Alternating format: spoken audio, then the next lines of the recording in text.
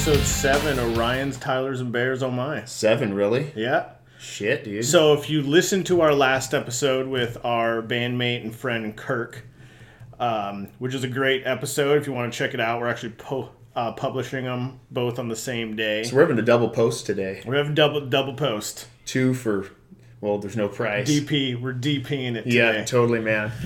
We talked about metal, which was a short but sweet episode. But one thing me and Tyler promised, this episode was going to be it's going to be a chunk. It's going to be a chunk, segue, whatever you want to call it. Yeah, but this is going to be a religious episode and a lot about Scientology. And I love when you said religious episode, dude. Like, in my head, I can imagine being a kid and it's like, oh, fuck. Like, the thing you're not supposed to talk about. I'm like, so, let's talk about religion. That's why nothing ever changes. True. We're always afraid to talk. Yeah. But we wanted to talk about Scientology because me and Tyler both watched the documentary series on Hulu that came out. Yeah, the Leah Remini, the King of Queens chick. Yeah, and me and Tyler had the exact opposite opinion of that documentary than anyone else we know.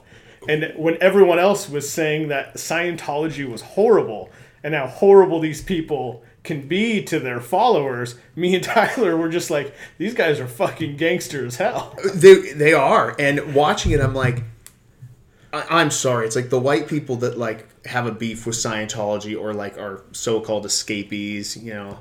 I'm not doubting their story. I don't know. I'm not part of Scientology. But watching it was funny as shit because like Scientology bilks these people hard.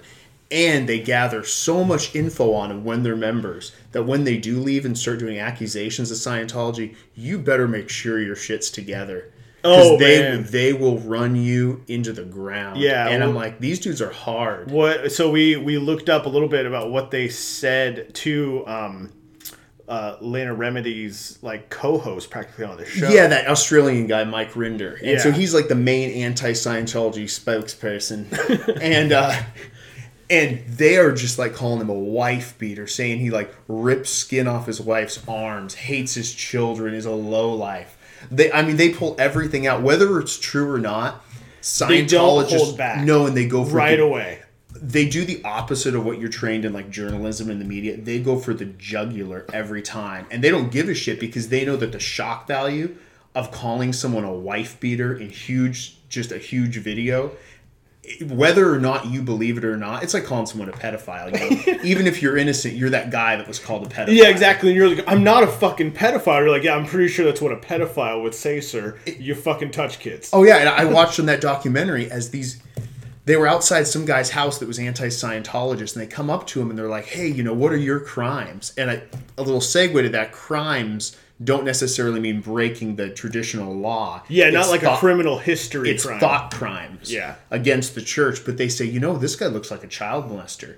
And mind you, there's no basis to call him a child molester, but they just start calling him one and go, yeah, look at him. Look at his child molesting face. I was looking towards this episode this week, and I saw an election commercial for Maria Cantwell, and I forget the Republican lady she's going against.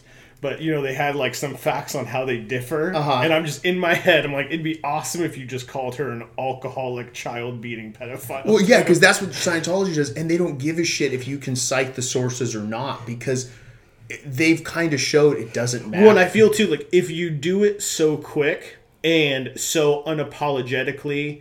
And also, you're not saying, like, it's like, we have reason to believe. They're just saying, no, he is. Yeah, he is. And people can't really go and do an investigation because they're just saying it. They're like, whatever. He is. Fucking child molester. Wife beater. And this is horrible. Me and Tyler understand that this is horrible. But we're not members of the Church of Scientology. And we find it hilarious. One thing, too, that we find hilarious about the whole uproar about the Church of Scientology, too, is that me and Tyler believe the reason that it's blown out so much is because this is white rich people getting scammed. Yeah, and they're getting harmed. So when white rich people feel like they've been bilked and bamboozled and that, then this whole shit storm comes. You get documentaries on it. You get, you know, there's these people are millionaires, a lot of them. Yeah, and because like you see all these people in these documentaries who have left the church, and you know how much they got toiled financially from the church.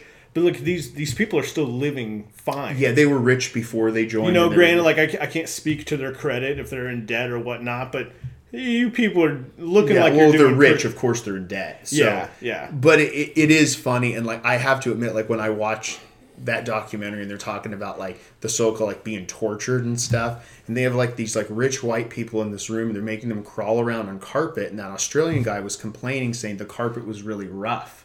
It was rough carpet and it was making his knees and hands really irritated. And I'm why don't you just stand up, dude? And I thought it was funny. It was like, someone has never worked a day in their life. It's like, your hands and knees got irritated. So it's good. This by no means is us endorsing Scientology, but I find it interesting, and it's such a cultural kind of anomaly. Yeah. And for all the bad press it gets, it's funny. And I will say this, their attacks on people or rebuttals, because the Church of Scientology seems, they're always on the defensive sort of. Someone comes out against them and then they come full force. Some of it, actually, they do back up pretty good. Like David Miscavige's father, who's the David Miscavige is the leader of Scientology. His father left the church and did all this thing. Oh, my son betrayed me. Oh, the church is terrible. This and that. Well, his son's got recordings of him, because you don't fuck with the Church of Scientology. He's got recordings of his dad saying, calling Jewish people terrible things, saying the N-word, doing all this stuff. And so he's just dropping them like bombs on his dad. Yeah. And one thing, too, about David Miscavige is that me and you admire, but I haven't heard too many other people say it, but there has to be something to this, because this man is in his late 50s and looks like late 30s. Late 30s, and hasn't changed ever since becoming like president of Scientology before we were born. Yeah. So something is there, like, I can't doubt all religion or the supernatural, because somebody made a deal with something there. And I don't know what it is, but he doesn't age. Yeah. And just everything I've heard about is like he used to jump up on top of desks and fight people. Yeah, and he's really short, which makes it even funnier. So to think of like a man that's 5'2" attacking a man that's like 6'3", jumps over a boardroom desk and starts socking him in the face, and the man does nothing because he's like the leader. Yeah. And I'm like, I don't know, that kind of. Well, I remember too, like some security guys like pulled one of the guys out that he was beating the shit out of. Yeah. And David Miscavige like turned around, talked to one of his security guys, like, can you believe that guy was going to hit me? Yeah, he actually was going to do it. It's like, dude, you were pummeling him on the fucking face. And that showed you the level of depth these people are into it, where, your automatic instinct, if someone is assaulting you, you're going to fight back. Yeah. But when people are about this Scientology, or I think this could go into any type of religion, because you can call Scientology a cult. Well, all religions are cults, really. Yeah. People will accept stuff you wouldn't normally accept. If I sock you in the face, you're not going to go, yes, sir. I mean, you would have to have severely low self-esteem and actually have like no one to convince you otherwise. Well, I think you kind of just answered the basis behind most religion. Yeah. And the adherence to it. It's you're afraid to walk through the world by yourself. Yeah. The thought of it's scary. And let's go into more religion. We'll talk a little bit more about Scientology, but first, since we're kind of on religion, because me and you have dabbled in kind of esoteric, religious movements. Yes, yeah, we have. I'm gonna play my first song from Chain Cult, though. Okay, good. This band has really nothing to do with Scientology or even religion, but it has the word cult in it. But it had the word cult in it, so I was like, what better time to play? And where are these guys from, Ryan? From Greece. This is off their Isolation 7-inch, I believe. It was released this year. I talked to, I think, the guitarist, and he was super excited that someone from America liked him. I just think it's cool. Does this band speak in English all the time? As far as I know, yeah. And it's interesting because people in Greece really do not know English at all. It's not taught. Yeah, but I think one of the guys might be from Spain. Okay. I think maybe the singer may be from Spain. So I think Spanish. It's higher than in Greece, but even we talked to Victor, and it's still fairly rare in Spain. Yeah. But yeah, here's Chain Cult. I've been jamming this ever since I heard it about a month ago. This is awesome. So. What's the song? Noise and Regret. Noise and Regret. Yeah. Here it is.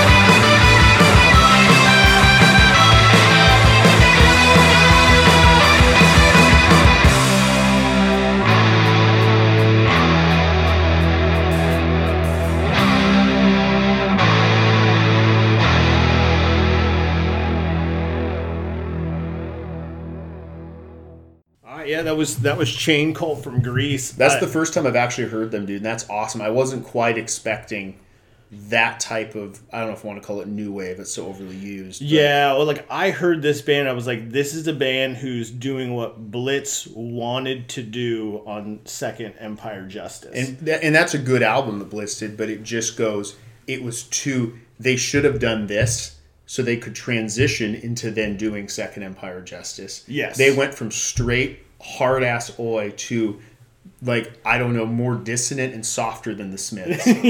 Yeah. But yeah, as soon as I heard this band, I was like, this is awesome. This is way different than, I think, a lot of stuff you're kind of getting into America that has that punk image and background. Now, like, I think there is music like this in America, but it's being done by hipsters. It is, and I find it's hard to, like, that this is from Greece is cool.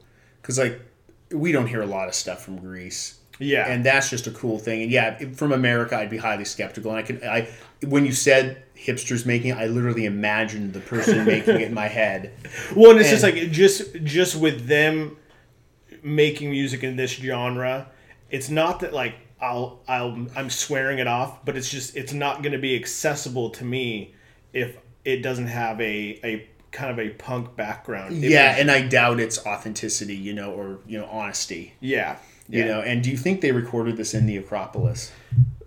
Dude, well, yes, of course. I can imagine them there, dude. Like how Yanni played his concert in the Acropolis Chain Cult. Yeah, yeah.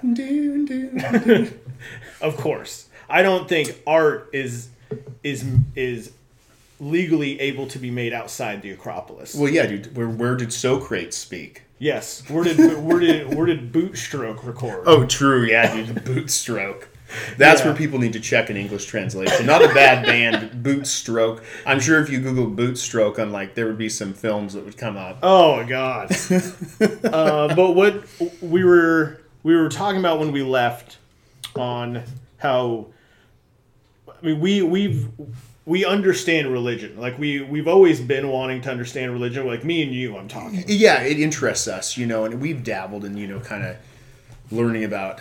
God, I hate using the word esoteric, but things that are outside the American norm of the few religions you know about, whether they're Judaism, well, outside of Christianity, Judaism, and Islam. Yeah, that's all we really know. So it's you get kind of in America, that's all people know. So yeah, you get kind of in Buddhism. You learn about Hare Krishna. Obviously, we introduced that to people who then went on and took it farther than we had kind of wanted Well, to go. they took something that was ours, and they took it further. They took it further. I was interested in the Indian subcontinent, and I think I mentioned earlier Babar the elephant, the little elephant in British colonial India.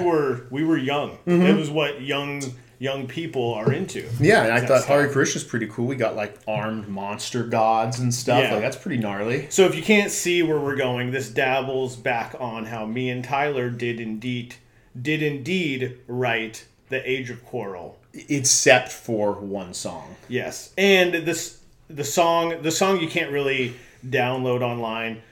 There's a little feud going on. There's a little feud. And everyone knows the feud. Everyone knows the feud. The thing is, though, me and Tyler, who actually did write it, and honestly, if they have anything to say about us claiming they wrote it, just come at us, guys. Yeah, we're fine. We're fine. We're fine with everything. We moved on. You guys can have it and make all the money. We've never made a cent off it and don't care. It's fine, dude. Yeah. I got a job. We got our band. Mm-hmm.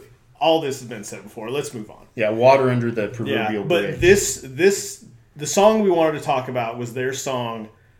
And we say their song because we didn't write the song. This is Seekers of the Truth. We introduced the Hare Krishna philosophy. They wrote this song. Honestly, they're great musicians. This song to me is like a slow Iron Maiden. Well, kind of. Yeah, they wanted it. I feel like they were just wanting to do Sabbath, and is Sabbath with too much palm muting. Well, and yeah, we were it's guys, we're the punk edge, It's like, Harley, you were in the Stimulators. There's nothing Sabbath about when's this going to kick? When we're going to get an up-tempo going? Yeah, Blood Clot, your vocals are slow on this. There's nothing like that. Yeah. Wasting my time. It's something. Serving my mind. Yeah, it really, it's Maiden meets Sabbath meets Dad Rock meets, yeah. Yeah, but it all has to do with them not wanting to walk their own line, which I think is, they said with all religion, it's people. I think there wouldn't be all these religions in the world if we didn't crave. It's scary being alone. I think to people, and you want to explain things, and all religion is really the same thing, whether it's Jesus Christ or Krishna armed monster lion thing. Well, on the topic of 8 armed Krishna elephant gods.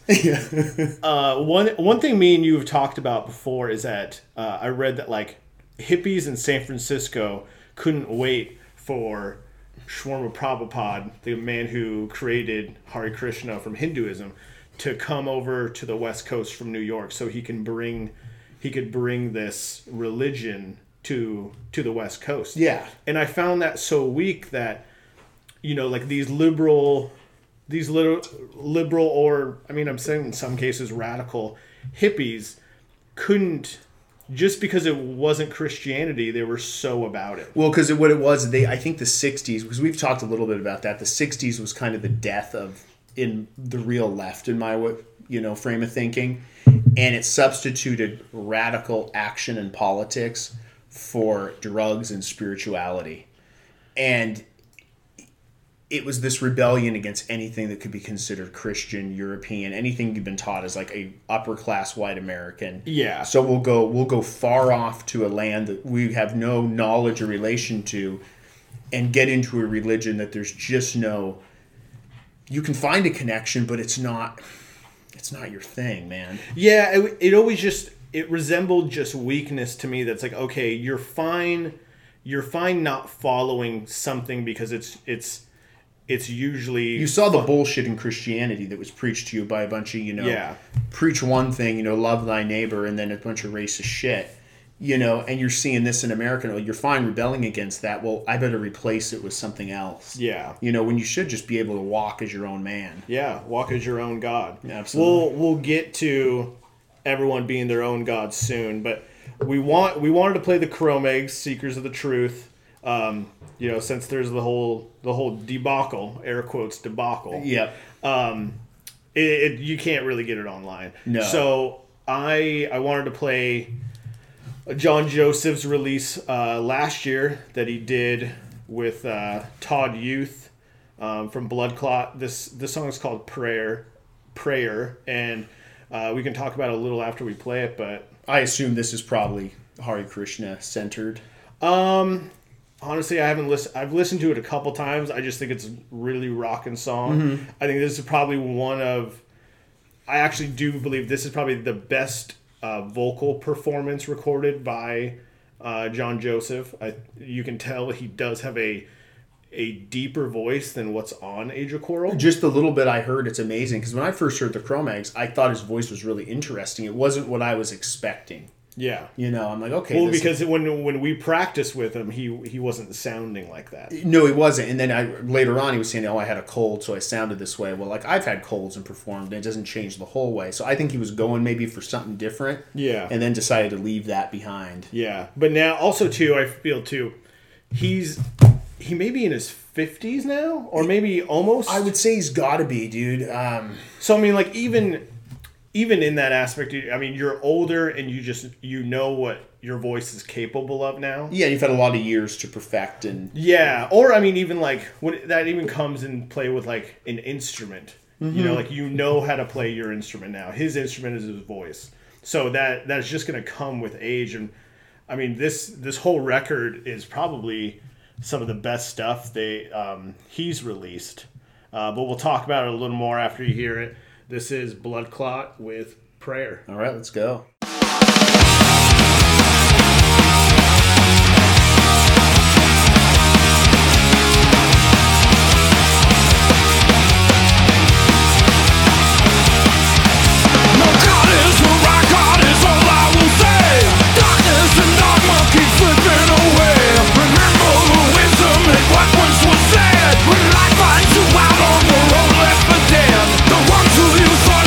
Friends can't be found. I'll tell you why.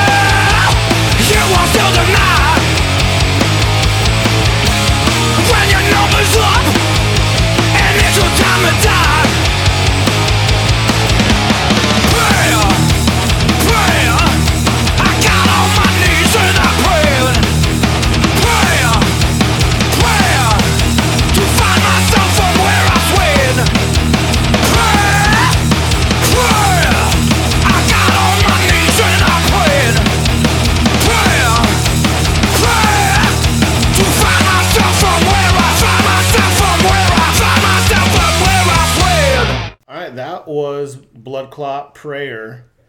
And like I said before, that was John Joseph from the Cro-Mags on vocals, and Todd Youth did.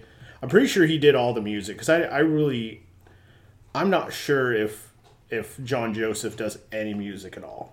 I feel like I've never heard him talk he about that. He didn't do it with us. No, he's straight. He's throat man, dude. Yeah, but Todd Youth now has a new band called Fireburn, and apparently Blood Clot isn't gonna play anymore. I've heard some rumors that I don't think really any of them are true.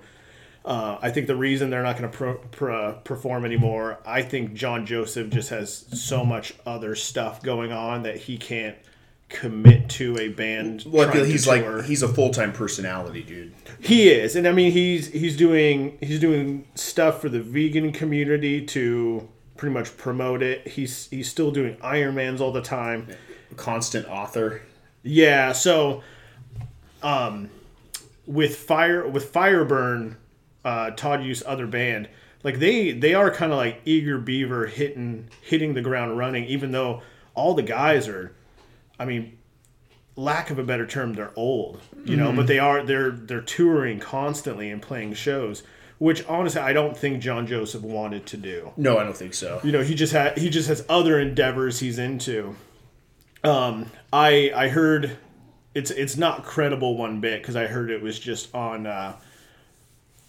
like a Facebook comment, but someone said it had to do with money, but I just don't buy that. I don't really either. I feel like there's a lot of, whenever a band has any type of like hiatus or not going to play, you always hear like somebody says, and it might not even be any person even related to the band. Yeah. They're like, oh, I heard it was about money and this, you know. Yeah, but I honestly think it's all about time. One of our friends, friend Glenn, when he saw Fireburn, is he asked Todd Youth, is Blood Clot gonna play again?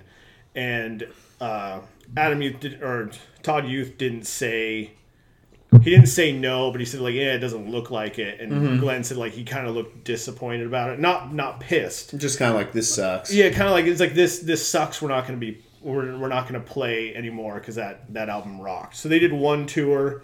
And I feel like Blood Clot's had albums in the past too, but it spans like 20 years almost. Yeah, because really he was doing Blood Clot before the Cro-Mags. Okay. But if you want to, you can read all that through his book. But Todd Youth started a band right after the tour with Blood Clot, because I think he knew it was not going to work out. With the lead singer of Nails plays on guitar, and then Israel Joseph, who was on the Rise album of Bad Brains, he's actually on vocals. And this pretty much just leaves it off right where Blood Clot is. It's a lot of the same type of music, super fast, a lot of palm muting, good breakdowns. And then you got Israel Joseph on vocals. And it's badass, like punk hardcore. It sounds fucking rocking. So awesome. I'm excited to see what comes forth with Fireburn, because it's cool to see older dudes trying to do a full-time band. Oh yeah, and they got the time in. They're still fucking kicking ass. Yeah, I got to see them at Punk Rock Bowling, PRB, bruh. PRB? When because they opened on the Agnostic Front bill. Okay, awesome. And they were fucking rocking. But what were we talking about before we played them? Well, we're talking about basically the need for religion. We were talking about like the sort of hippie movement in the 60s and how trying to adopt any type of Eastern tradition as a way to rebel against really American Christianity, which I'm all about rebelling against. Absolutely. What you're taught since you've been kids it's bullshit, and I think a lot of people, especially in the punk and hardcore community, know that. Yeah. And it's just whether it's the often quoted Karl Marx thing, religion is the opiate of the masses, but it really is, it takes away, if you've woken up to realize what you've been taught's bullshit, I wouldn't go and try and find other bullshit to fill it. Yeah. Attack if you've waken up to it and you're like, okay, this doesn't make any sense, attack the system. Religion is kind of, I feel, a sidetrack to that. It fills it with stories and spirituality without really fixing misery. Yeah, and I mean, we should probably talk about when I was married to my ex-wife and depressed and horrible. I went to church as a Christian. Yeah. And I'm not gonna lie, dude. As soon as that relationship was done, I was like, I'm out, and I feel great. Yeah, and it was rough. But I've always had a thing. It's like I'm walking my own path. I'm comfortable with myself. And I mean, I will say, like, I mean, when I was depressed and married, obviously I couldn't walk. I couldn't do that walk by myself. Mm-hmm. But there comes a point, I think, in a strong adult figure and being, like, you do know what's right and wrong. So what's the deal with religion to me? Well, yeah, and it's can you walk through life and be your own God? And also, this isn't me slagging off all spirituality. Like, I do think there's something else. I've never been an atheist because I feel like being an atheist almost becomes another religion. And it's lazy. Because you firmly say that for a fact there's nothing. It's done. It's so bleak. It's you rot in the ground. It over. Yeah. And I don't know that because I'm not that. Nobody knows it. Yeah. That's why religion's around.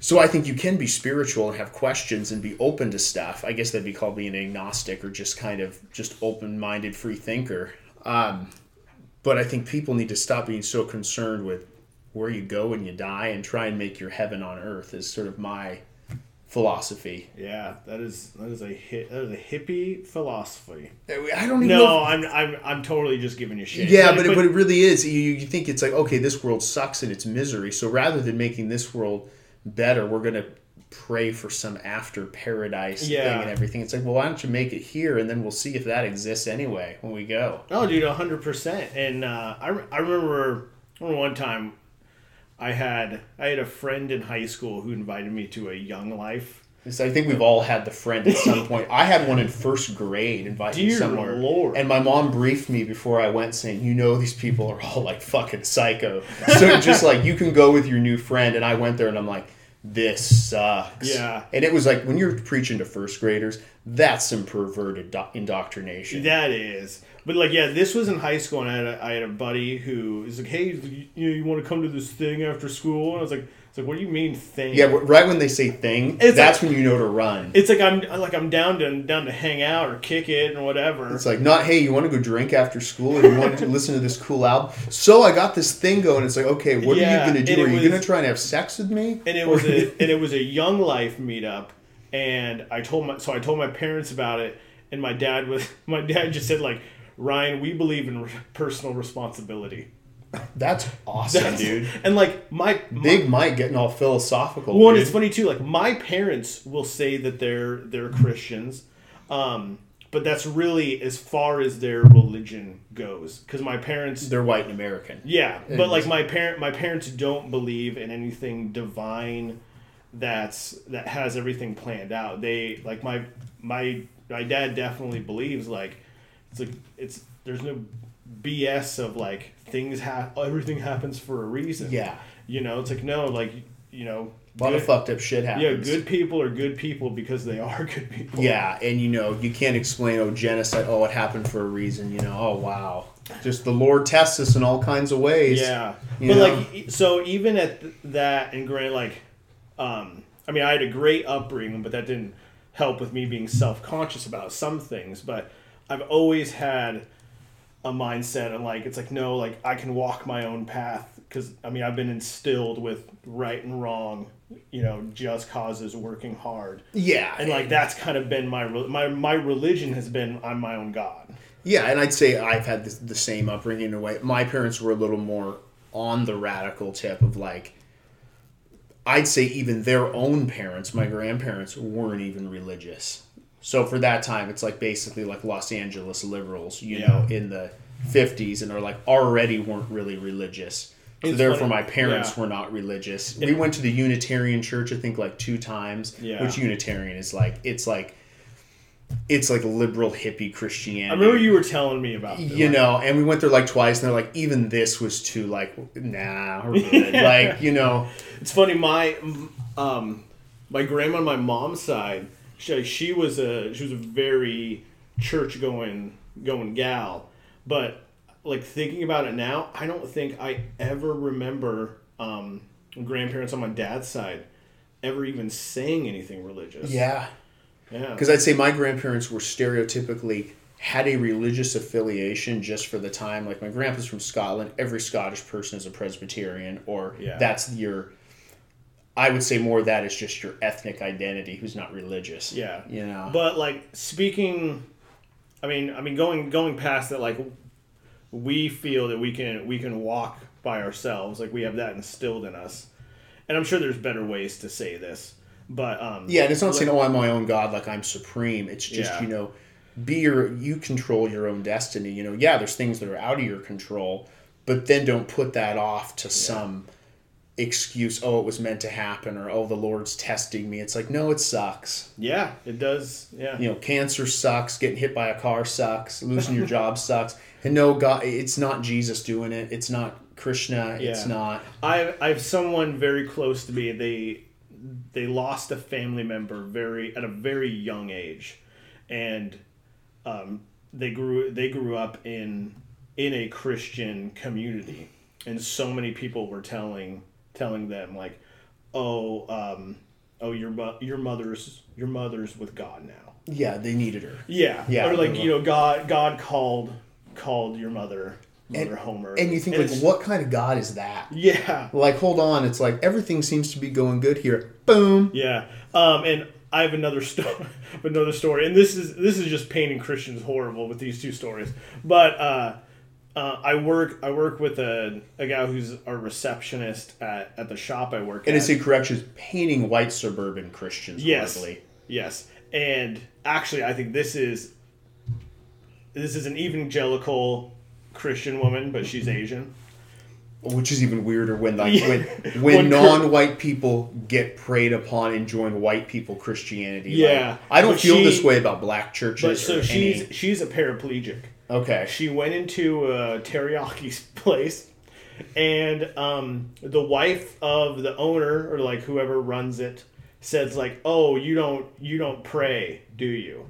And the lady I live with was like, "What?"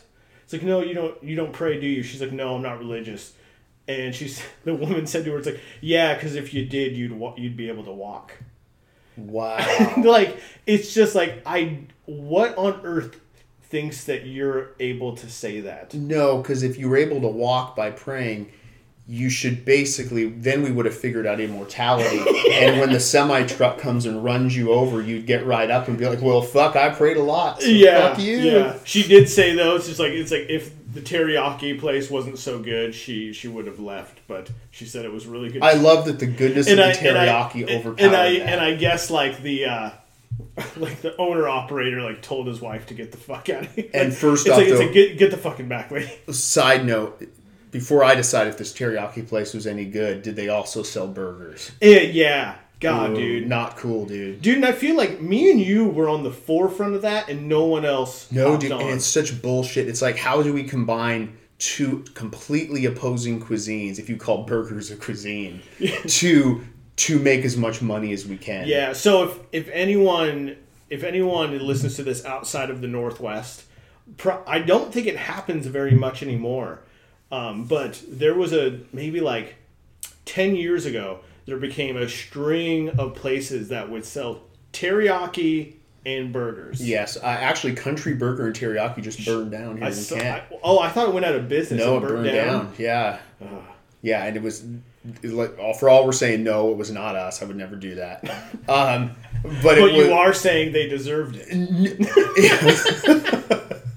Luckily, no one was injured. But it's just, I'm sure it was a grease trap fire because those places never clean their shit out, dude. Yeah. But what was that place across the street from Market Time that was horrible? Herfy's. Oh, good God. That place. And now that's different because the Country Burger Teriyakis are Koreans selling teriyaki, which is already kind of weird and fucked up anyway. Teriyakis. But I feel at Herfy's, though, they had teriyaki dishes. They did, and Herfy's is like a white people chain of like just name Herfy's. Yeah. And they decided to sell teriyaki too. I tried the burger at one time and the teriyaki, and both were inedible. And teriyaki has to be real bad to be inedible. Well, like we in the Northwest, I rarely ever came across teriyaki that's been horrible. No, I have. it's rice and teriyaki sauce and meat or tofu. Yeah. And how can you really fuck that up? Even Safeway teriyaki is totally. It is not teriyaki, but it's still fucking awesome. Yeah, except when you get the chicken nodule in it. There's always nodules in those things. And dude, sometimes you gamble and sometimes you lose. Yeah. But where were we going with that? Well, I think just back to I wanted to talk about a little more about how we were saying, like, well, it sucks that people want to just they're cool joining something as long as it's not Christianity. Mm-hmm. But one thing kind of I think like empowering that came out of maybe that mindset was Nation of Islam. I think absolutely, and people, I'm sure a lot of white people just from growing up, even people our age. We probably got a lot of people that just turned off the podcast. Well, exactly. A preconceived idea of what the Nation of Islam is from the media and Farrakhan and all this stuff. Pretty interesting origins.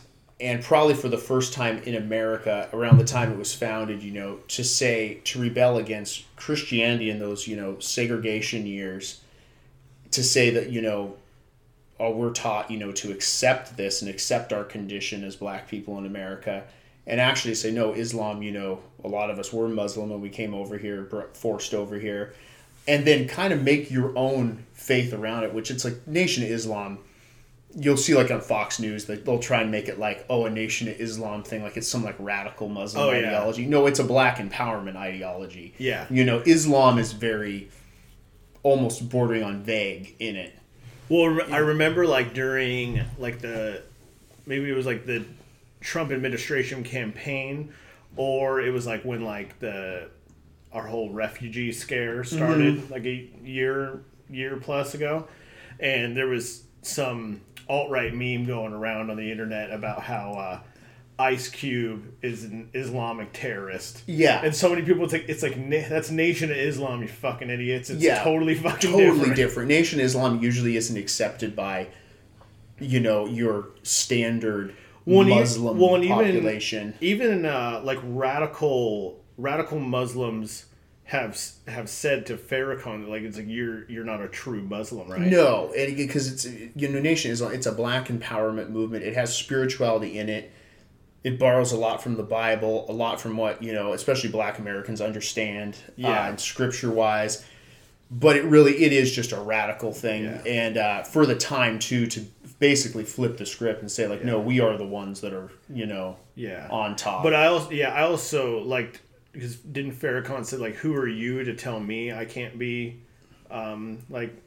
Muslim? Well, exactly. And they've always differentiated what's cool is they never get Islam confused with Arab culture, which is basically Arab culture is the dominant, just as like white European culture dominates Christianity, European and American, Arab culture and Arab people dominate Islam. Yeah.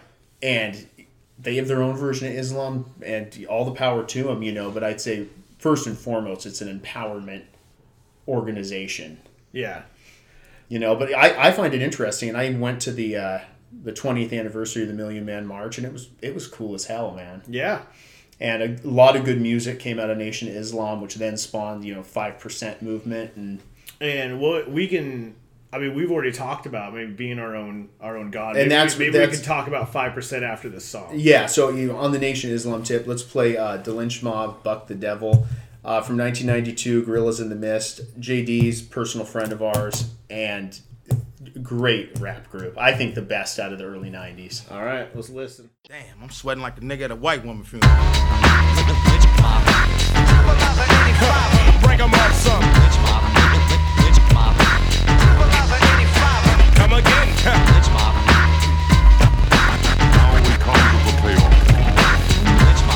And here we go with the first one, JD.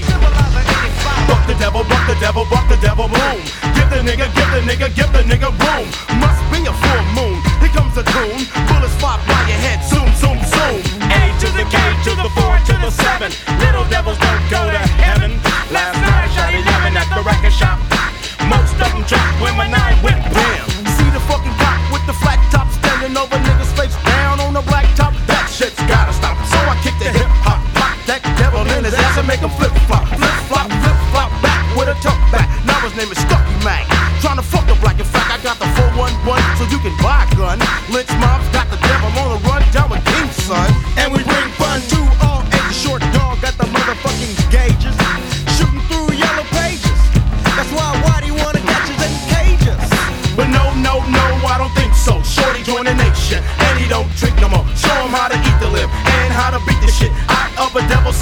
here's the greet to give. Assalamu alaikum, shake 'em, and why they can't fake 'em. And if they try, FOI will break 'em. Walaikum salam, and Ice Cube, drop the motherfucking bomb. there it is, yo.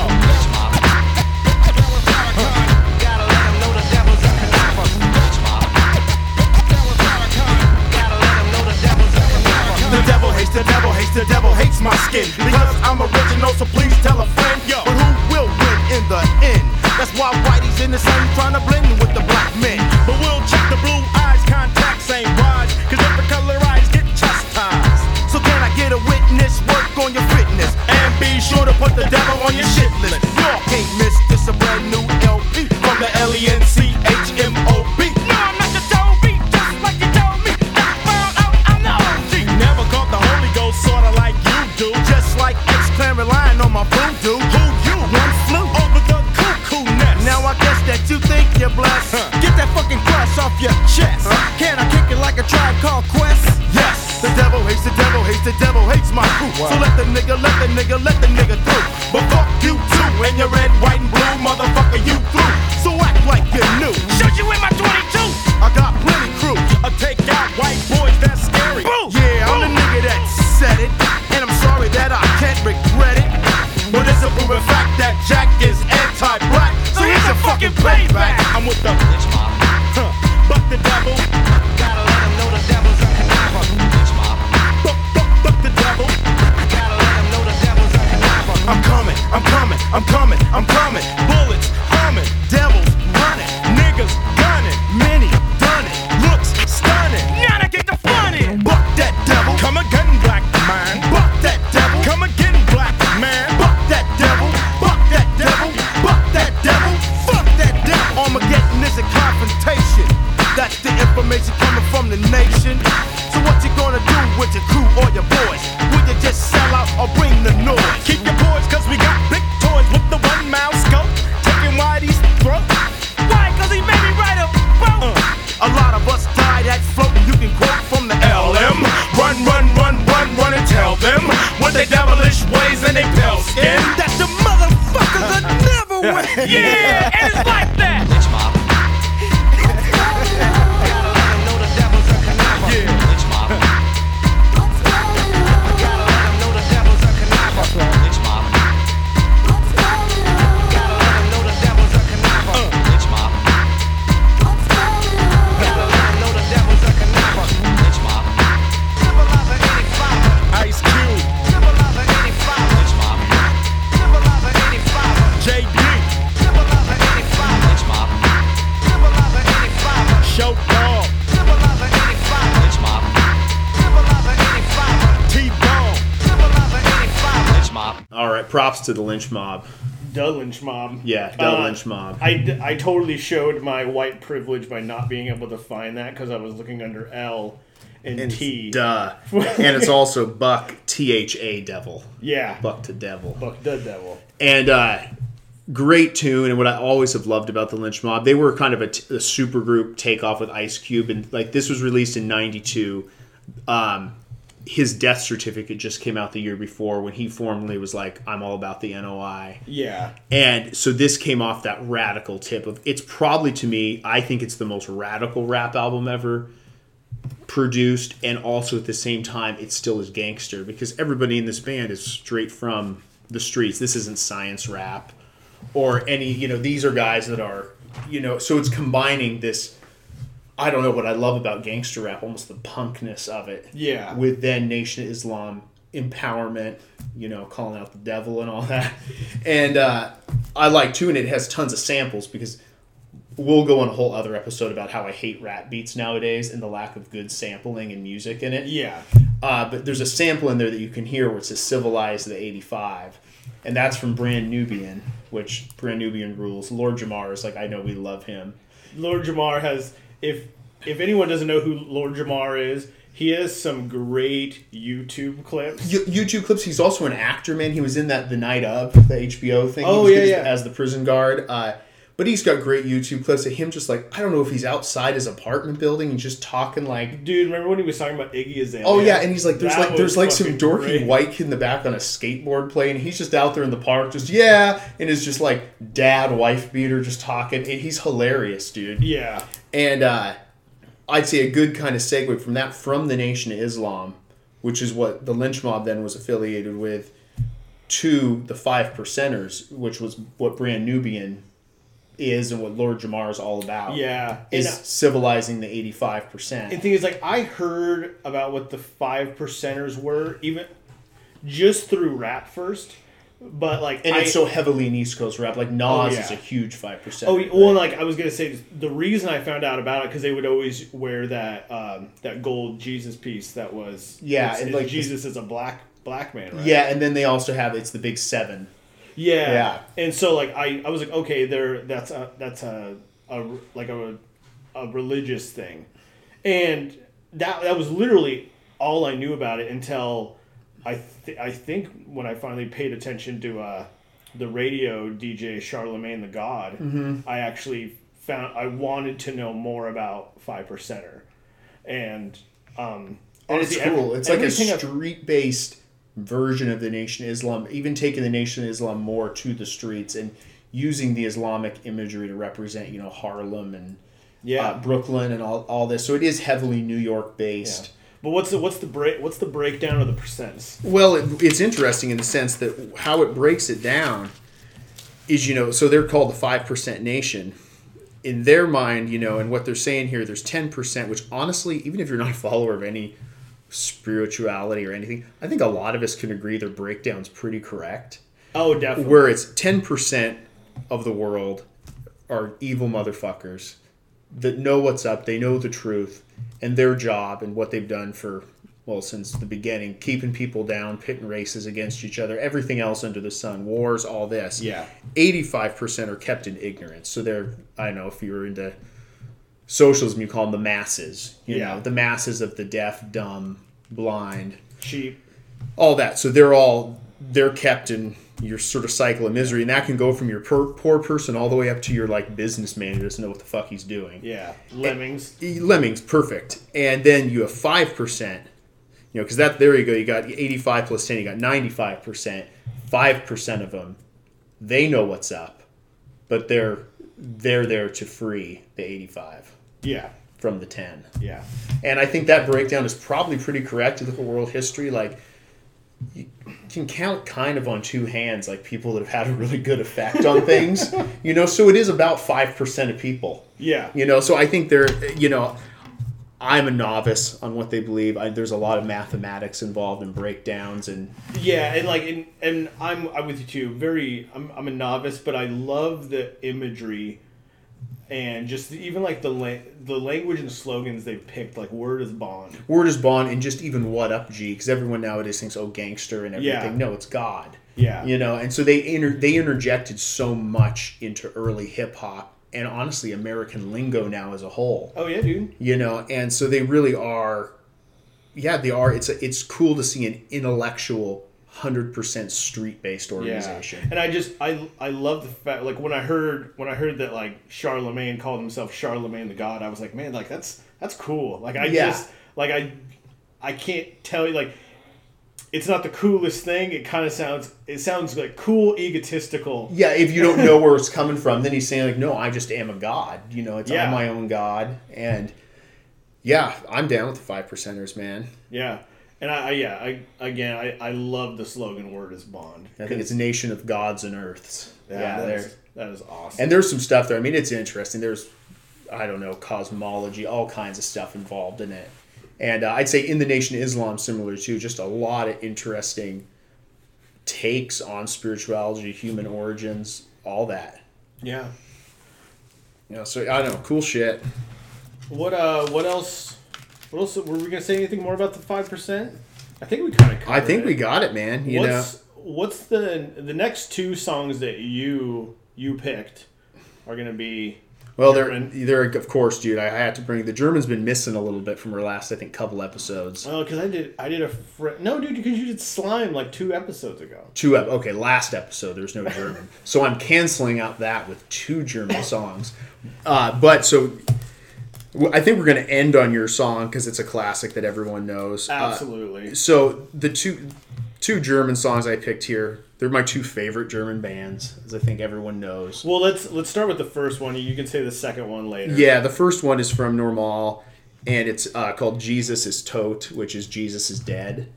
And it's not an anti-Jesus song. It's what you look at the thing, it's like, oh, it's just punk rock saying, oh, Jesus is dead. But pretty introspective, interesting song about, like, basically the whole song just asks questions the whole times. You know, it says, like, who gives me water? Who gives me bread? You know, what's my place in nature? Yeah. You know, and it's kind of a song that, and the cover of the album is cool because it's Jesus being crucified, you know, and then in the background there's an atomic, you know, blast going off. And it's, so, I mean, in a way, yeah, you could say Jesus is dead. You know, it's a powerful song. And, you know, I almost wish songs like that, like they would do an album in English because it would be, I think, pretty accessible and people would dig it. And you would approve that album. I would approve it. You probably wouldn't approve Beer Vampire. No, because it's like, because that doesn't sound good in English. I'm the beer vampire. No, Ich bin der Vampir is way better. Yeah. But let's listen to this. All right, Jesus is Tot in 2002 is when this is from. Jesus ist tot. Was bedeutet Toleranz? Jesus ist tot. Er spielt den Marsch zum Totentanz. Jesus ist tot. Was bedeutet neue Zeit? Jesus ist tot. Ist tot. Ist tot. Jesus ist tot. Ist tot. Ist tot. Jesus ist lange tot. Jesus ist tot. Wer gibt mir Wasser? Gibt mir Brot. Jesus ist tot. Vergiftet und ein Stift in Not. Jesus ist tot. Liegt meine Kugel schon bereit. Jesus ist tot. Ist tot. Ist tot. Jesus ist tot. Ist tot. Ist tot. Jesus ist lange tot. Jesus ist tot.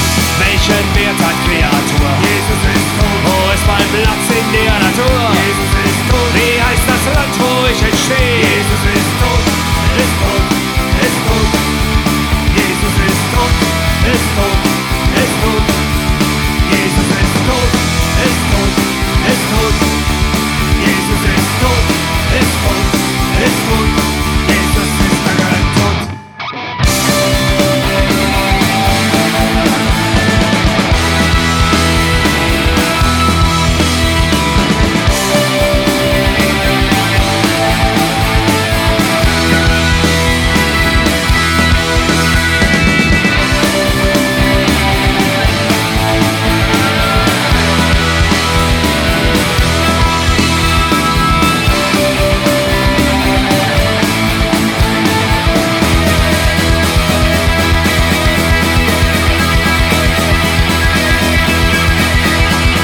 Jesus ist tot. Wer sagt mir, wann ich gehen muss? Jesus ist tot. Führt meine Hand, setzt meinen Fuß. Jesus ist tot. Sagt, wann ich schlaf, wann ich aufstehe. Jesus ist tot. Ist tot. Ist tot. Jesus ist tot. Ist tot. Ist tot. Jesus ist lange tot. Jesus ist tot. Ist Reichtum gleichgesetzt mit Glück. Jesus ist tot. Gibt es nur vorwärts, kein Zurück. Jesus ist tot. Bin ich gerade oder krumm? Jesus ist tot. Ist tot. Ist tot. Jesus ist tot. Ist tot. Ist tot. Jesus ist lange tot. Jesus ist tot. Ist Wahrheit gleichgesetzt mit Recht. Jesus ist tot. Sind Lügen richtig oder schlecht? Jesus ist tot. Mir fällt nur eine Antwort ein. Jesus ist tot. Ist tot. Ist tot. Jesus ist tot. Ist tot. Ist tot. Jesus ist tot. Ist tot. Ist tot. Jesus ist tot. Ist tot. Ist tot. Jesus ist lange tot.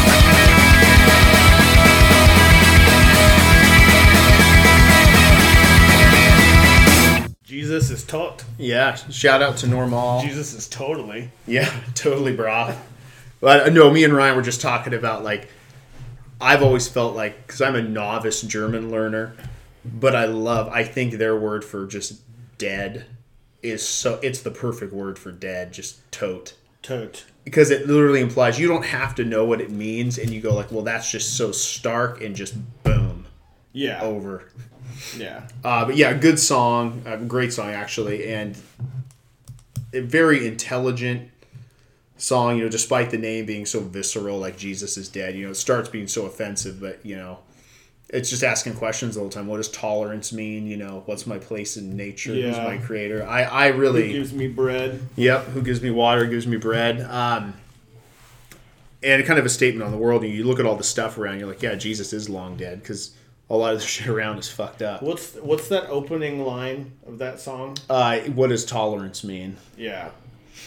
Yeah, and And then he says, "What is?" Yeah, he says, "What does tolerance mean?" Then it says, like, "What is the death dance or dance of death?" Yeah. And I will say it is becoming more prominent, I think, in our age. There are many good Christians and religion people of faith out there. And there always has been. So like that's where Yeah. I've always been the thing. I'll never slag off in the punk scene, metal, whatever, or just being kind of a white American kid who didn't fall into the line with Christianity. I never said, "Oh, fuck Jesus" or "fuck religion," because at the end of the day, I knew like Oh, I did. I always knew though that Jesus, like my mom always taught me, it's like Jesus would have been on our side. Yeah. You know, and knowing that was so far back then, Jesus was a guy that preached to prostitutes and, you know, junkies and everything that like... Gambling addicts. Yeah. Yeah. You know, so I feel that anything can be perverted, you know, and Christianity's had a long time, a good 2,000 years to be taken What out about of its... juggalos? Is that a religious movement? No. Would Jesus be? Dude, would he have been there for juggalos? I think for anybody, dude, because that's what he was saying, dude, was that he's there to talk to anyone. And I'm not personally a follower of the Christian faith in the sense that I don't think Jesus is God and that is what... Or you know, juggalos? You know, definitely not juggalos. But no, honestly... I'm one of those people now, it's like, I don't even know if juggalos are minding their own business. Like, your guys' fashion is so fucking bad. But other than that... So I'll say, in the last, like, 2 or 3 years, there's been, like, a left-wing activism for juggalos. And I'm all for it, man. And I am ignorant to the fact, dude. I still don't want to like juggalos. I don't have to like them. I'll say I will keep my mouth shut on the fact. Yes. Except for right now, apparently. Yeah, if they want to fight their own battle and join kind of the ranks of resistance, that's fine. You guys close. Oh my God, you smell and the Faygo and the drinking cough syrup in parks that I had to clean up. Yeah. You know, I don't have a good impression, and it's. I hate to be... I'm no fashionista, but God, it is the wackest choice of fashion. Wackest. You know, it's up there with... I can't even... I don't know. The hip-to-be country people are pretty bad, too. But... Yeah, but they're not discriminated against. Mm-mm. Which, God, dude, it sucks. It sucks to say, like, it's like juggalos are discriminated against, but it's like, God, they are, and I don't care. Well, I got to give them credit, though. Like, Insane Clown Posse built a movement off one of the worst bands, or if you can call that a band. I don't know what you call that. A musical group, but, like, I mean, which is dumb, though, dude. Like, they created circus rap because they couldn't talk about gang white violence. Suburban circus They rap. said ninja because they can't say the N-word. But I guess that's probably better than something else. And I do think that's true. And from what I know about those dudes, they're not half bad guys. That's what's funny. It's like they're super anti-racist. They seem fairly clued in. It's just so bad. Yeah. You know,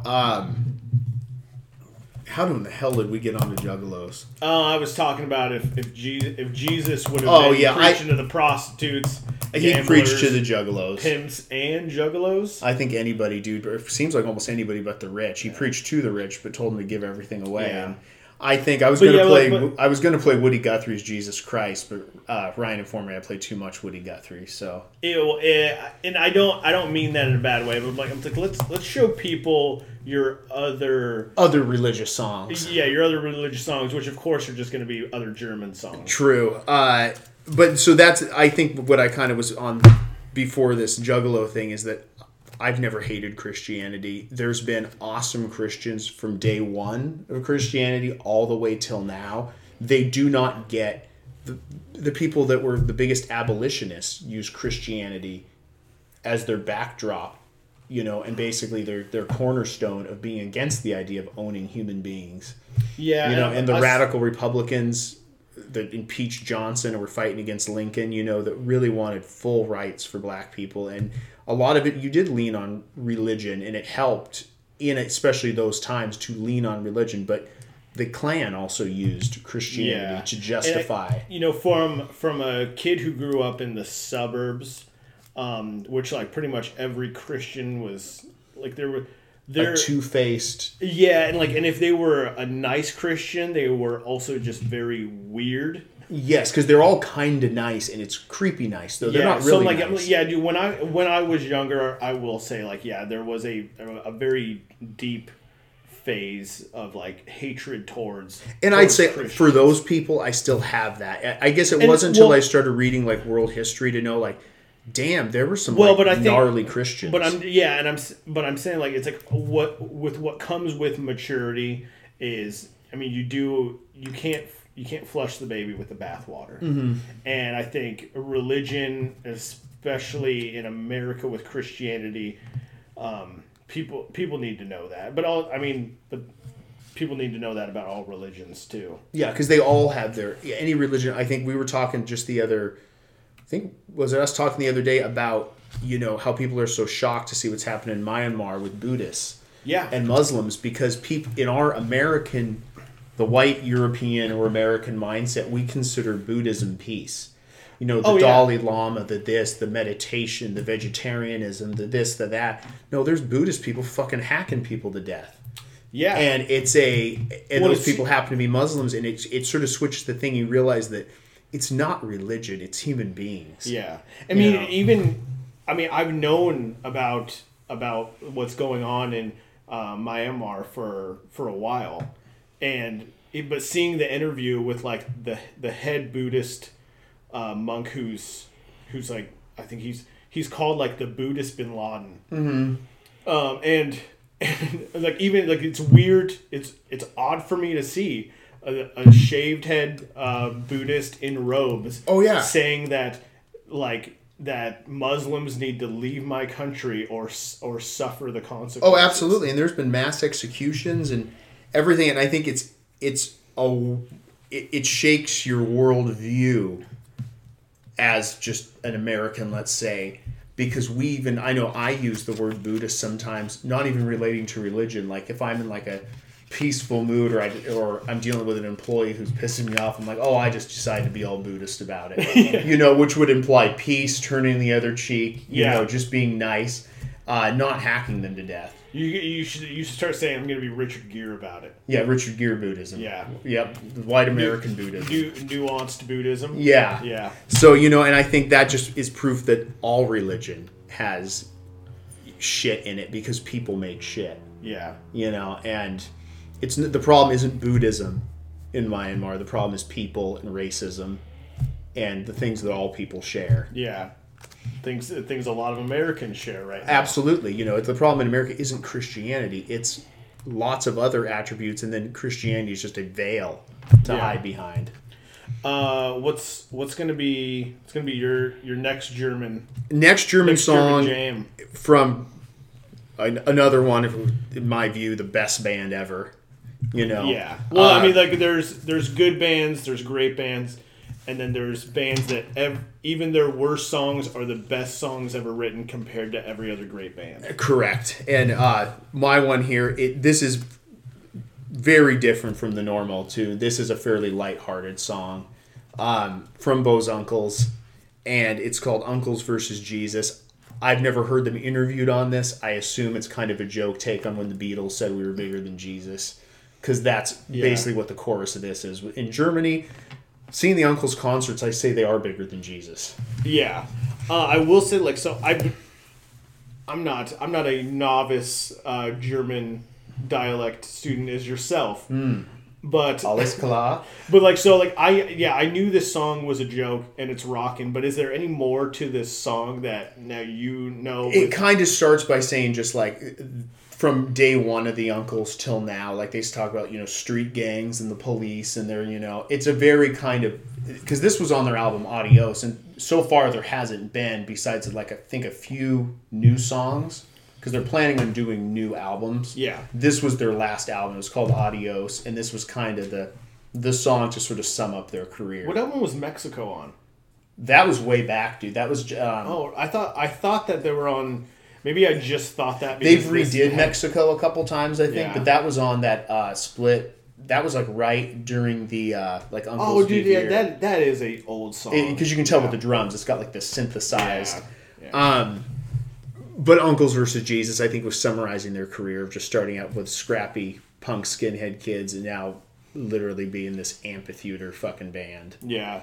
I want to touch on, was it they got voted to play with Aerosmith? No, it was Rolling Stones. Rolling Stones, they were in yeah. Newsweek, and like I think it was. God, I don't know if it was the late '90s, maybe. Yeah. The early 2000s or whatever, and they opened for the Rolling Stones, and I believe it actually happened, but it made headlines all through Europe and America because people dug into it and were accusing the Uncles of being like, oh, had neo-Nazi leanings or in the past did. Yeah. Which is proven to be, it's bullshit. It's bullshit, but they did definitely have like the the skinhead patriotic theme. Which And you compare it though to other bands at that time, it's like barely. It was like they were into like German football. yeah, but I feel that there was so much hesitation after a certain world war, but I can't put my finger on it. Yeah, there was that little German thing. Yeah. And I think that Uncles knew that pretty early on. But I feel like everything, I mean, this is our favorite band, but everything I've heard and researched about Bo's Uncles is like they weren't ever supposed to get popular off record sales or anything, but German fans of rock and punk loved them. And and I feel like the Bo's Uncles transitioned, I guess you'd say maybe kind of slowly, but not that slow, and it just blew up. It started as a punk kind of skinhead band, and then they progressively went, you saw that each of the members like get their hair get longer, then Kevin the singer finally got the long hair, then they were full on rock band, but still kept the same sound really. Yeah. And people just started buying it, man. Yeah. And it's just so cool to see that like even though like Germany doesn't want to be known for this band, their people won't deny them the respect. Yeah, you can't want argue, and it's one of those things where Germany should give the Bo's Uncles credit. I talked to Manny from Normal about the Bo's Uncles because he heard the cover we did way back, and he's like, no, they didn't deserve all the shit they got, and they used to go on German talk shows with the Uncles and kind of almost semi-debate with them on their stuff. And the Uncles weren't bad guys. They weren't, I think, in the early days as clued in as bands like Normal were to like. Well, and also too, they were young. Anti-racism and all that. And Normal was too, but it's just a different. Especially, they were. Well, but also but there's always a difference between skinheads and punks. Exactly. Normal was clued in and smart and super left. Yeah. And Bo's Uncles were following that. Honestly, we've touched on it. That dumb. Yeah. I mean, honestly, the same thing can be said. I'm not sure if you knew, like, the early on kind of beef that happened, but it didn't go that far ever. But Anti-Flag and Dropkick Murphys. Oh, yes. Have you heard all about that? I knew a little bit about it, and I don't even need to. I can imagine. Yeah, and pretty much Anti-Flag went on tour right when Dropkick Murphys were pretty much getting big, but still their only fans were patriotic skinheads.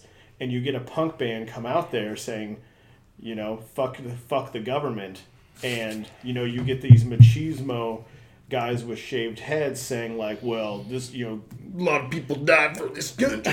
Yeah, are you disrespecting this with my narrative? Yeah.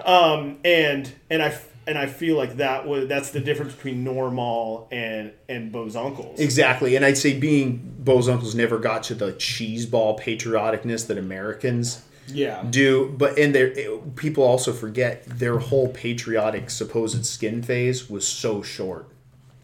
It was literally one album, and I think most of the members already then were like, no, this isn't for us, man.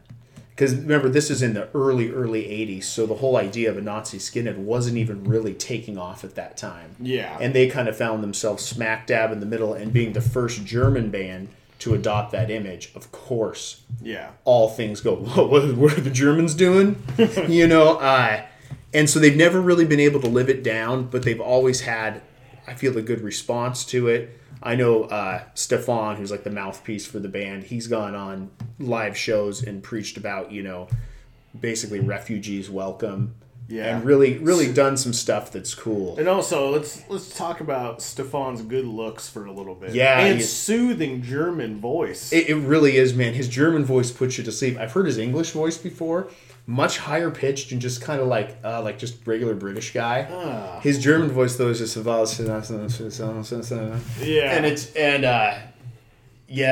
good looking man. My mom has a crush on him. That's hard, dude. His voice is so smooth and like what a smile. Yeah, and he's playing aggressive songs about like bar fights, and he's smiling with his fully capped teeth. You can tell, you know, and it's like he's like a polished newscaster of punk rock. And if anyone didn't know, the opening song to our podcast, if you didn't know, is Bo's Uncles as well. Wir haben noch lange nicht genug. And granted too, like we are American dudes.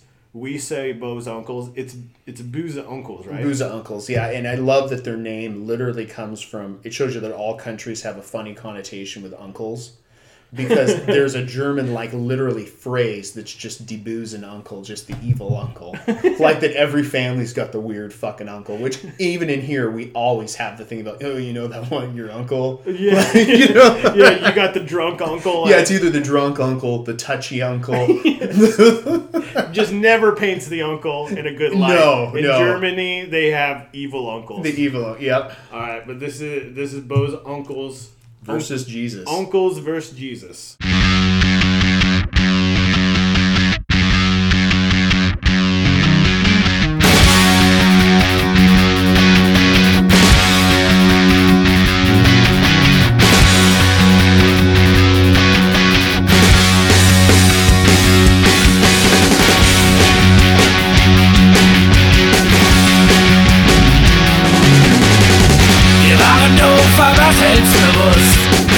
Geschwellter Heldenbrust, die Weichen waren gestellt, die Straßen unsere Welt. Wir benahmen uns wie Psychopathen, waren sowieso nie eingeladen. Stress mit Gangs und der Polizei, ging uns am Arsch vorbei. Kein Ziel, keine Plan, kein Erfolg, kein danach. Schock nonstop, bis jeder verstehen muss, wir sind die Onkels und bekannter als Jesus.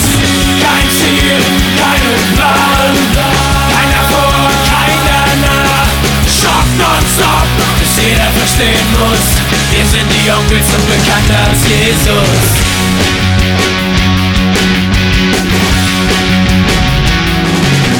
Ein Leben auf nem Schleudersitz, wir liefen rum mit Strohbügeln. Es herrscht ein rauer Umgangston auf dem Weg zum Rockdiplom. Die Presse war der Richter, nichts als Arschgesichter, machten uns zum Phänomen, ja so kann's gehen. Es gab kein Ziel, keine Plan, kein Erfolg, kein danach. Schock nonstop, bis jeder verstehen muss, wir sind die Onkels und bekannter als Jesus. Kein Ziel, keine Plan, kein Erfolg, kein danach. Schock nonstop, bis jeder verstehen muss, wir sind die Onkels und bekannter als Jesus. Völlig aus der Spur, auf die immer frech und freundlich Tour. Wir wollten helfen, Mädchen und Matronen, legen Dinge hoch von Benzin am Morgen. Es gab kein Ziel, keine Plan, kein Erfolg, kein danach. Schock nonstop, bis jeder versteht verstehen muss. Wir sind die Onkels und bekannter als Jesus. Kein Ziel, keinen Plan, kein Erfolg, kein Danach. Schock nonstop, bis jeder verstehen muss. Wir sind die Onkels und bekannter als Jesus.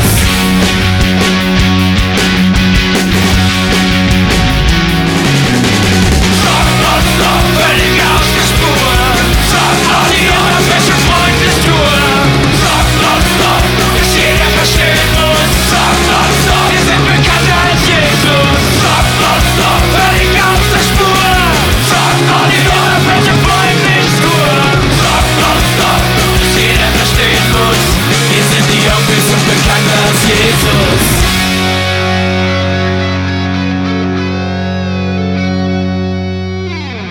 All right, man. So I guess going full circle back to what we were originally talking about, you're a little bit interested in Well, let's. Do we want to talk any more about that song at all? Uncles versus Jesus. Yeah, I mean they did speak in English. Yeah, and I really realized here this is the only that I can think of, the only Uncle song that they even have English words in it, and it's just shock nonstop. It's trying to summarize their career basically, that they shocked nonstop. Yeah, but they're not that shocking of a band. They deal with a lot of weighty subjects. I mean, they've attacked fascism, all kinds of stuff. They are a smart band. They're just more of a all vegetarians. Yeah, and I found that out. No, don't preach about it or anything, but yeah, I think Yeah, all of they've them have. I think didn't Kevin Russell's new band have a song about all about animal rights, where he talks about like just the slaughterhouse system, and it's called Noah's Heirs, and it's so brutal. And cool. Them 4 individuals have a band about, and they've never talked about animal rights or vegetarianism, but they're all vegetarians. Yeah, all vegetarians, and all in Aston interviews they'll talk about we think it's fucked up, and I think they've evolved kind of since then. And I think it's more of a European outlook too, where it's not so fucking weird to be a vegetarian. Yeah. And that you could even have guys that are in this supposed hard ass band. Yeah. Macho band that no. Well, and I think in America it's getting so much more mainstream, but I think in a place that, at least I think in a genre that we would look at in music, in metal, I still don't think it's there. No, because there's still that. Oh, it's you're supposed to. Yeah, because you get it in hardcore and punk. Obviously, it's been there forever. In hip hop, vegetarianism is growing rapidly. And I would say another little. It's funny, dude. We're finding all these meetups here because, especially in hip hop, introduced through the Nation of Islam and 5%ers. Yeah, is the whole vegetarian outlook, and what you put into your body. We can talk about this a little bit later, but there's also another dietary fad that's going around that the Nation never got credit for. I know, but we'll talk about that a little bit. Okay, sounds good. But I guess on subject of dietary, you were talking about a Sunday feast. You're interested? Yeah, I mean, and I know Ryan likes feasts in general, so.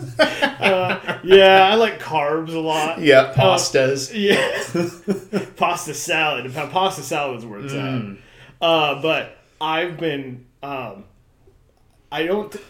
nagging my girlfriend and pissing her off out of my humor, because I keep on asking her if she wants to go to a Sunday feast at the Krishna temple in Issaquah. In Issaquah, which is on the east side of the greater Seattle area. Yeah, I rarely, I think we talked about it yesterday, I think I found myself in Issaquah maybe 2 times in my life. I've been there a little more just with playing soccer growing up. Okay. But Issaquah, was Issaquah or is it Redmond that's the bicycle capital of the Northwest? I don't know. Aren't they connected too?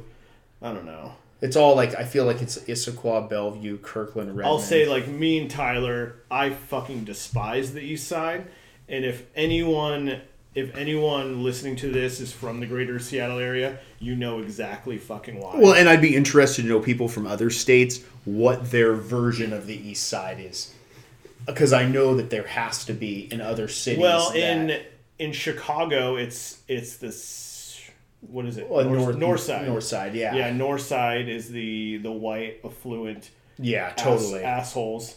And that's more almost, but that's one city where it's like segregated from way back when. We're North and South Side, but like here in Washington, it's kind of different. You have like your greater Seattle, you have Seattle and the kind of surrounding area. Then you have this East Side, which kind of develops simultaneously into like a wannabe Beverly Hills rich, Republican rich. You have Seattle where you got your liberal rich, and then the East Side where you've got your like. But it's a very like you have Christians maybe like in the last 10 to 15 years, maybe going on 2 decades, but like there's a big Indian population moving in. Yeah, and then there's also Mercer Island.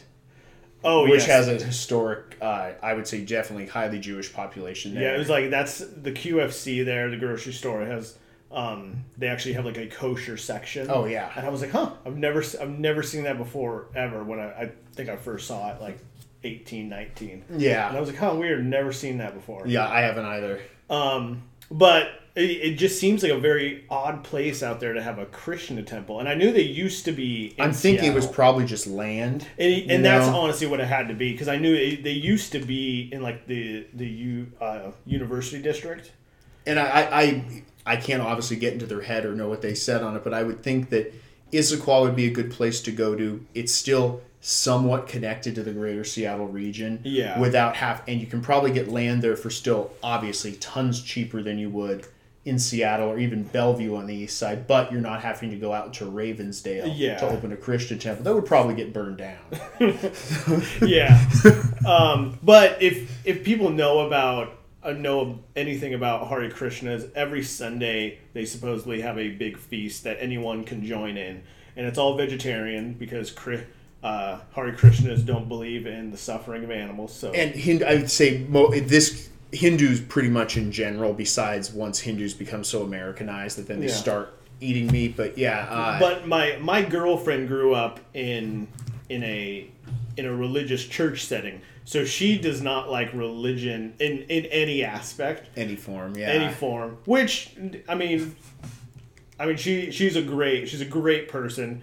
And so, but I always annoy her. It's like, let's go to Sunday feast. And she's like, you can make your own vegetarian food at home. I'm like, yeah, but I have to make it, and I have to spend money on it. You have to go to the Sunday feast and like look at interesting people in their robes and stuff. Yeah, whatever. But I mean, one thing I've wanted to do recently was maybe get a sense of community. Granted, like Todd, me and you have been friends for going over half our life now. Oh, definitely. Way over half our life. But like there is always that thing. It's like, all right, me and you will be together and we can make each other laugh forever. But we never really get the group setting of like. And we're not going to get our kind of humor group setting. Yeah, the Hare Krishna that's temple. True too. But like I feel like sometimes I feel like I'm lacking community. That I think like. I mean, that is a very good thing that I think religion and churches bring is a sense of community. And I think, and you can find in any type of group, whether it's a group of radical politics or anything you can find kind of a similar thing. But I think humans do. You crave community. It's natural. It is. Know? And like I think there's been studies on like blue zones, if you know, like it's where like the healthiest people in the world are, and a big part of that has been Seventh-day Adventists who have this strong faith-based community who are like very close to like Catholics. I feel. Well, the Seventh-day Adventists are interesting, and that's another group of they always preach vegetarianism for the most part. But like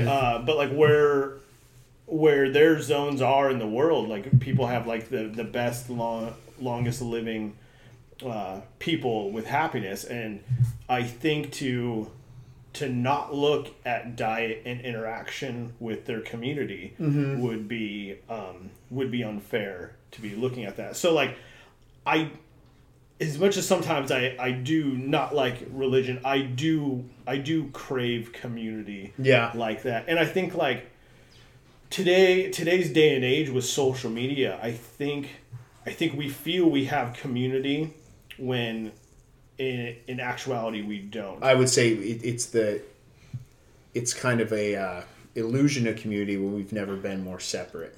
Yeah, I mean, because one thing with social media is I can articulate myself very calm and well, or like I can be saying one thing, and before I post it, I can rewrite it. I can maybe like put on some points I wasn't thinking of it, but it's not spur of the moment. It's a crafted. It's like, or I can type out something like a huge paragraph of something, and be like, you know what, posting this probably wouldn't do any good, so I'm just not going to do it. Yeah, exactly. You know, in a community base, you actually get to like hear people how they talk. Yeah, you can talk to people. People attitude. can check you.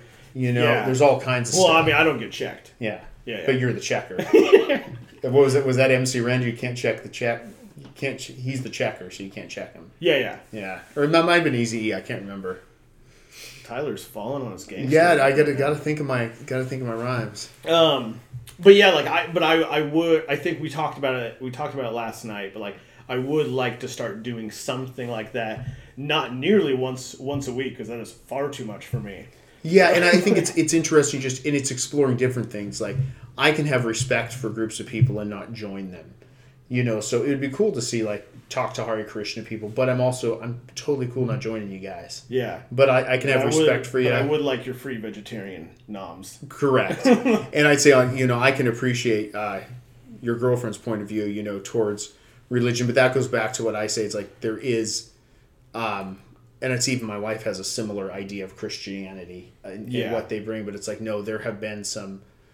I mean, I thought Martin Luther King was a Christian. Like, there's been some cool ass Christians. Well, and also too, like, I think, you know, my girlfriend, your wife, they're two strong women who are also what we've kind of said this whole podcast. It's like why can't we just do that ourselves? Yes. And I'm just like, it's like I just want something. I don't want to put work in. I just have to. Yeah, and I love that you're admitting you're going to the Hare Krishna temple just to eat and be, you know, and you're like, all right, guys, well, thanks. That was pretty interesting.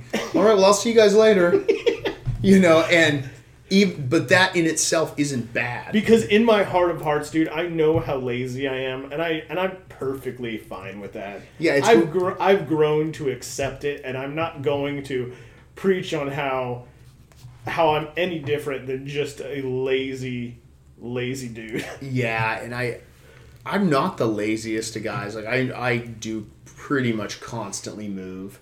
You know, whether it's, you know, work around the house. You are an early riser. I'll say that, like, so we get into our age now because we're getting close to our mid-30s. Mm-hmm. But there's a thing that people our age always say, like, it's like, oh man, I just can't sleep in anymore. Yeah. I can sleep in so fucking late. And yeah. I am, and it's because it's like I don't feel I'm missing out on my day. If I don't have anything to do, I want sleep. I agree, and I used to sleep in probably more. I'd say it's moving to a house that's like 130 years old, and I'm a person. We can have a whole other thing. We were going to have an episode back how you handle stress, how you handle you know, just life stressors, and that if I know there's something I should or could be doing, I should just be up doing it. So I'd almost say it's the opposite. I need to be like you more at certain times and just chill the fuck out for a while. But instead, I'm like, well... Granted, I mean, I can chill out to very much a fault. Yeah, exactly, and I really can't. So it's like, but for my hours, I mean, I get home around, you know, 1:32 in the morning, and I'm usually up by 10. Yeah. You know, which is, I mean, I'm still getting sleep, but I've always been a person that's like, I sleep when I need to. And then I'm up. I don't use it as anything else, but just, okay, I have to sleep now. Yeah. And we can talk later about how I do sleep like a vampire. Oh, yeah. That's fucking weird. Yeah. But with this whole episode being about religion, we have one of our favorite punk bands, one of their more... And I'm sure it's one of everybody's favorite punk bands. Yeah, that's true. Yeah. Honestly, let's just call it... This is Filler by Minor Threat. Wait one sec. Before we play Filler by Minor Threat, let's go back to our very original thing. But goddamn, I'd encourage listeners and anyone... look into the gangsterism of Scientology. Yeah. Because you'll get some laughs, but you'll also get some, like, damn, these people can be hard. Yeah, like, I think way too much of today's gripe about Scientology is just about how evil they can be. Thing is, me and you, I think, spotted out so many religions of today are doing evil shit. These guys are doing it in a very hilarious fashion. And, like, Yeah. if you are falling for this, you're a fucking idiot. And I will say what's interesting, too, you said about all religions doing fault. When I watched the Scientology documentary, I thought, the interesting fact of this is regardless of what Scientologists believe or how real this religion is, which, no religion is real, really, there would not be a documentary allowed on American major publications, television stations, that is a pretty much hate piece against a religion. Yeah. That would not be allowed. You'd have to go to the web to hear, some guy talk about how Islam's the most evil thing or this or that. But to have it on the Arts and Entertainment Channel, Yeah. pretty much slagging off an entire group, whether or not you call it a religion or cult or positive thinking group, Yeah. I found kind of interesting. Like, goddamn, like, even with as whack as this may seem, that probably shouldn't be allowed. Yeah. So I think that's Well, something- and like, because yeah, dude, they have documentaries about travesties in Islam, there's how many countless Catholic pedophile documentaries, yes. but like it doesn't say Catholicism is at the root of pedophilia, or they don't do a sweeping indictment. Yeah, And that's where I found these to be dangerous, where you can't deal in that absolutism, Yeah. where it's Scientology is evil. This is a, call it what you want, but like the Scientologists have a point where like a lot of this is a hate piece because it's a thing with no rebuttal from the people that are being accused, kind of, and you're just on this thing of, they did this, they did that. yeah. And me and you just have the gift of just thinking things are funny. Oh, wait, so I'm watching you, and I'm like, if you were dumb enough to crawl around on a floor with another grown man telling you, Jesus Christ, man, like, I don't know. It's like, was the carpet rough? The carpet was rough, dude. I think it was industrial carpet, like in offices. So the whole time, your little lily white knees are getting just all red, and there's no Aveeno around to lather them up. That let's end the episode with the topic now. We're gonna play filler, and we're gonna give you a little teaser on what next episode's gonna be from some events that took place over the weekend for us. Absolutely. You want to talk about that now or after? After filler. All right, so cool. here's filler.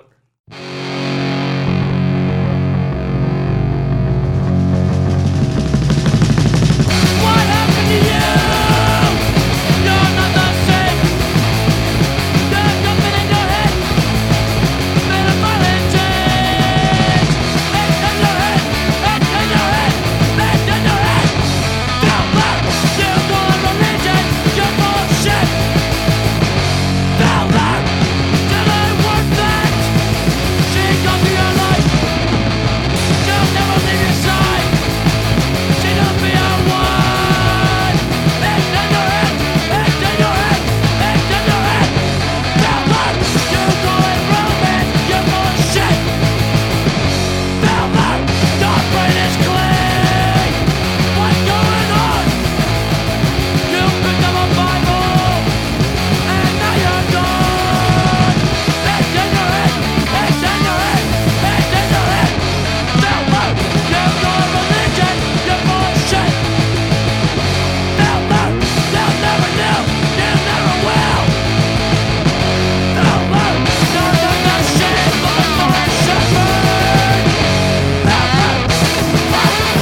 It's going on. Don't let.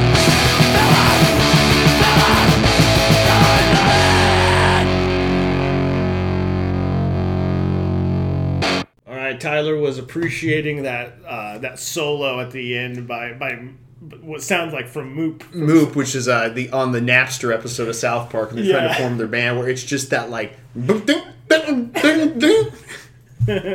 But yeah, I love Minor Threat, and I love them and Black Flag for the similar aspect of those. I don't even think Minor Threat really solos. They just do weird No. little little accents, but Greg Ginn from Black Flag, we can talk in another episode about his solos. I literally think Slayer's never given him credit for inventing their solos. Yeah. But so thanks to Tyler's wife Julie, we got together. It was 5 of us all together. It was me, my girlfriend Lindsay, our friend Whitney, and Tyler and Julie. We took part in forming a team to raise money for the Seattle 2018 AIDS Walk. Yes, and I'm trying to get right the number of years. Is this the 32nd, did they say? I actually did not pay attention. It's around there, 30th to 32nd, you know. Really powerful. It's something I've always cared about. Like, apparently I've never forgotten about AIDS. It seems like a lot of people have. Yeah. And well, one thing that one of the speakers who'd been there since the beginning of when this walk started every year, he said that, it's a sad truth, but, granted, look, a lot of the people there are part of the gay community in Seattle. And, one of the things he said, he's like, it's a sad fact, but the young gay community in America is totally unaware of that community's struggle with AIDS. And not just, so unaware of something so incredibly recent. Yes. It's not that old. Like, me and you are in our 30s, early 30s. And AIDS was still very apparent in our childhood. My mom's... one of her best friends and her teaching partner, I think he died in 89 or 90. I always knew about it, you know, and then school, it was drilled into you. It was I remember in freshman year of high school, in our health class where it's like sex education, they made me believe if I were to have sex, I would get AIDS and die. Oh yeah, it was like if you didn't wear a condom, it's like, and that's not 100%. So you better just not have it. Holy fuck, AIDS is everywhere, and they might have overdid it, but at least what they did do, I took it to heart, and it made me later on in adult life kind of research AIDS and see, what this disease has done all around the world. Yeah, not just to the gay community. Yes, and I think a lot can be said for the representation we saw at the walk, which it's dwindled in population to, what were they struggling to raise? $40,000 more dollars?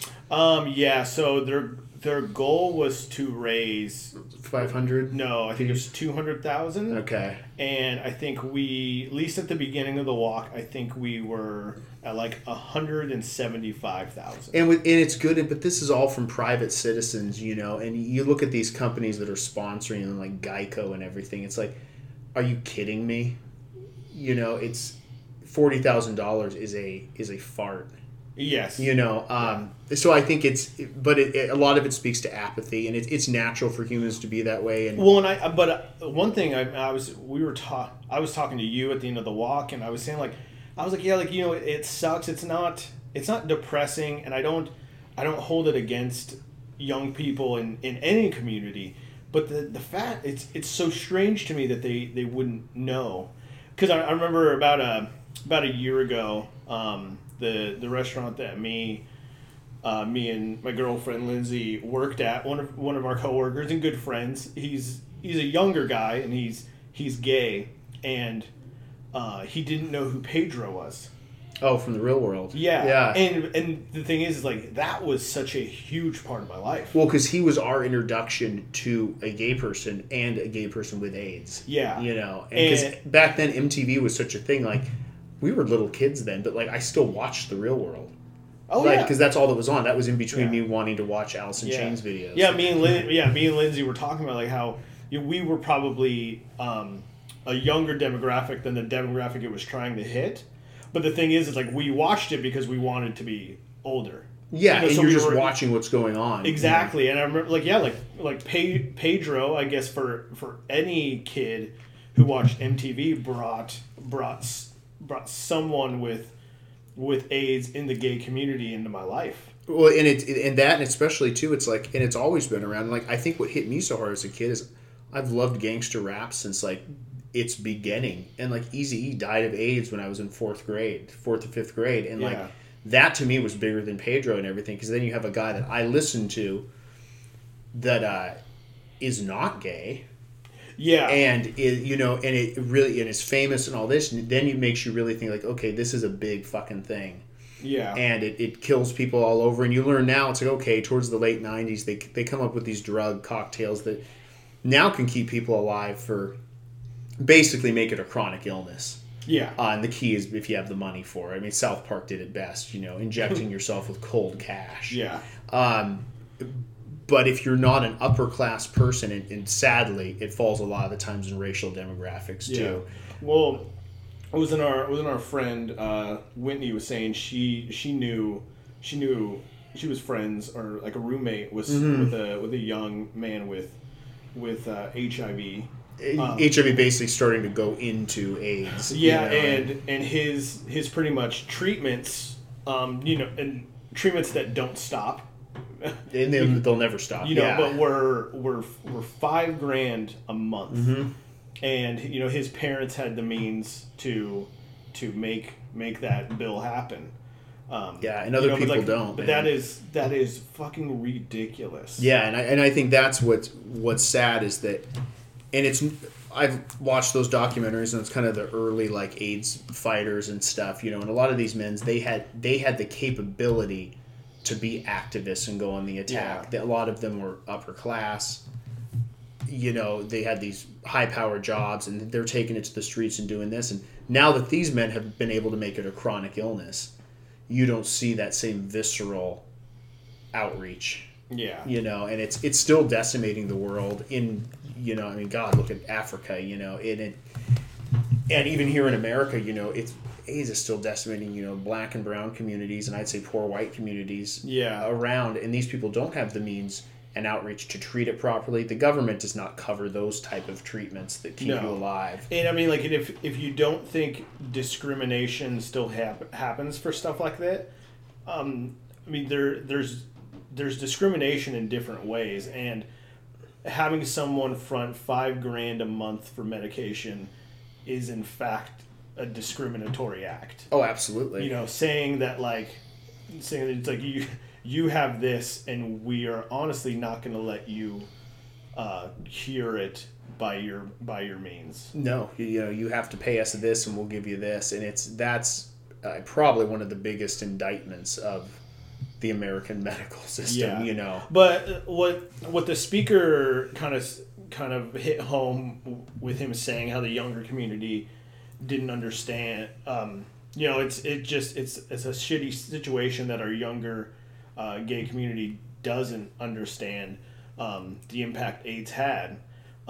He put his finger down on do not let the past be forgotten, or it's bound to repeat itself. Yeah, and I like that he sort of tied it in because he injected some current day politics, not even relating to AIDS, into it, from the Supreme Court nominee to the president to anything. History will repeat itself, and if you know anything about communicable diseases, we've only had antibiotics since our parents were kind of little. Is when that was so not a long time. Yeah. Our parents are in their 60s. Already people are struggling with our current antibiotics to stave off the resistance that these diseases are building to them. Well, the same thing's happening with HIV, and so the whole goal should be not making new cases of HIV. Yeah. Not just maintaining it with drugs and keeping it at bay. Yeah. But that's natural for people, So it could come on the resurgence again, even for people that do have the money. And so, it's not over, and it's still killing people. And, and I'd like to see more outreach to communities that are even hit harder. And the young gay community may not be clued in, but guess what? The young straight community isn't either. No one cares about AIDS anymore. It's not put into our household like it was. No. And I guess I'm focusing a lot on the one single aspect with the real world. I felt that part to be such a part of my young life. But they just don't have that anymore. No, and it was just such a shock to me, and probably people of our generation, and then the generation's just a little older than us, that the thought of being, you're going into puberty and all this, and there's a thing out there that if you have sex, They're something that can fucking kill you. Yeah. Not something that, oh God, it burns when I pee and I need some antibiotics. Like, no, this can smoke you. Yeah. You know, and I think that is just, it's incredible and it's scary as shit. But we'll probably talk more about this the next episode, even though we had a mini episode right there. Yeah. But next episode is going to be about maybe things that definitely need to be, ideas that need to be revisited, that very much people have forgotten the consequences of letting stuff go on. Yeah, very true. But till episode 8, guys. All right. Episode 7, we keep rolling, man. Yeah, this is episode 7. Episode 8 Yeah. will be, I don't know, maybe in a couple weeks. We'll see. Maybe a week, couple weeks, just stay tuned. Later. All right.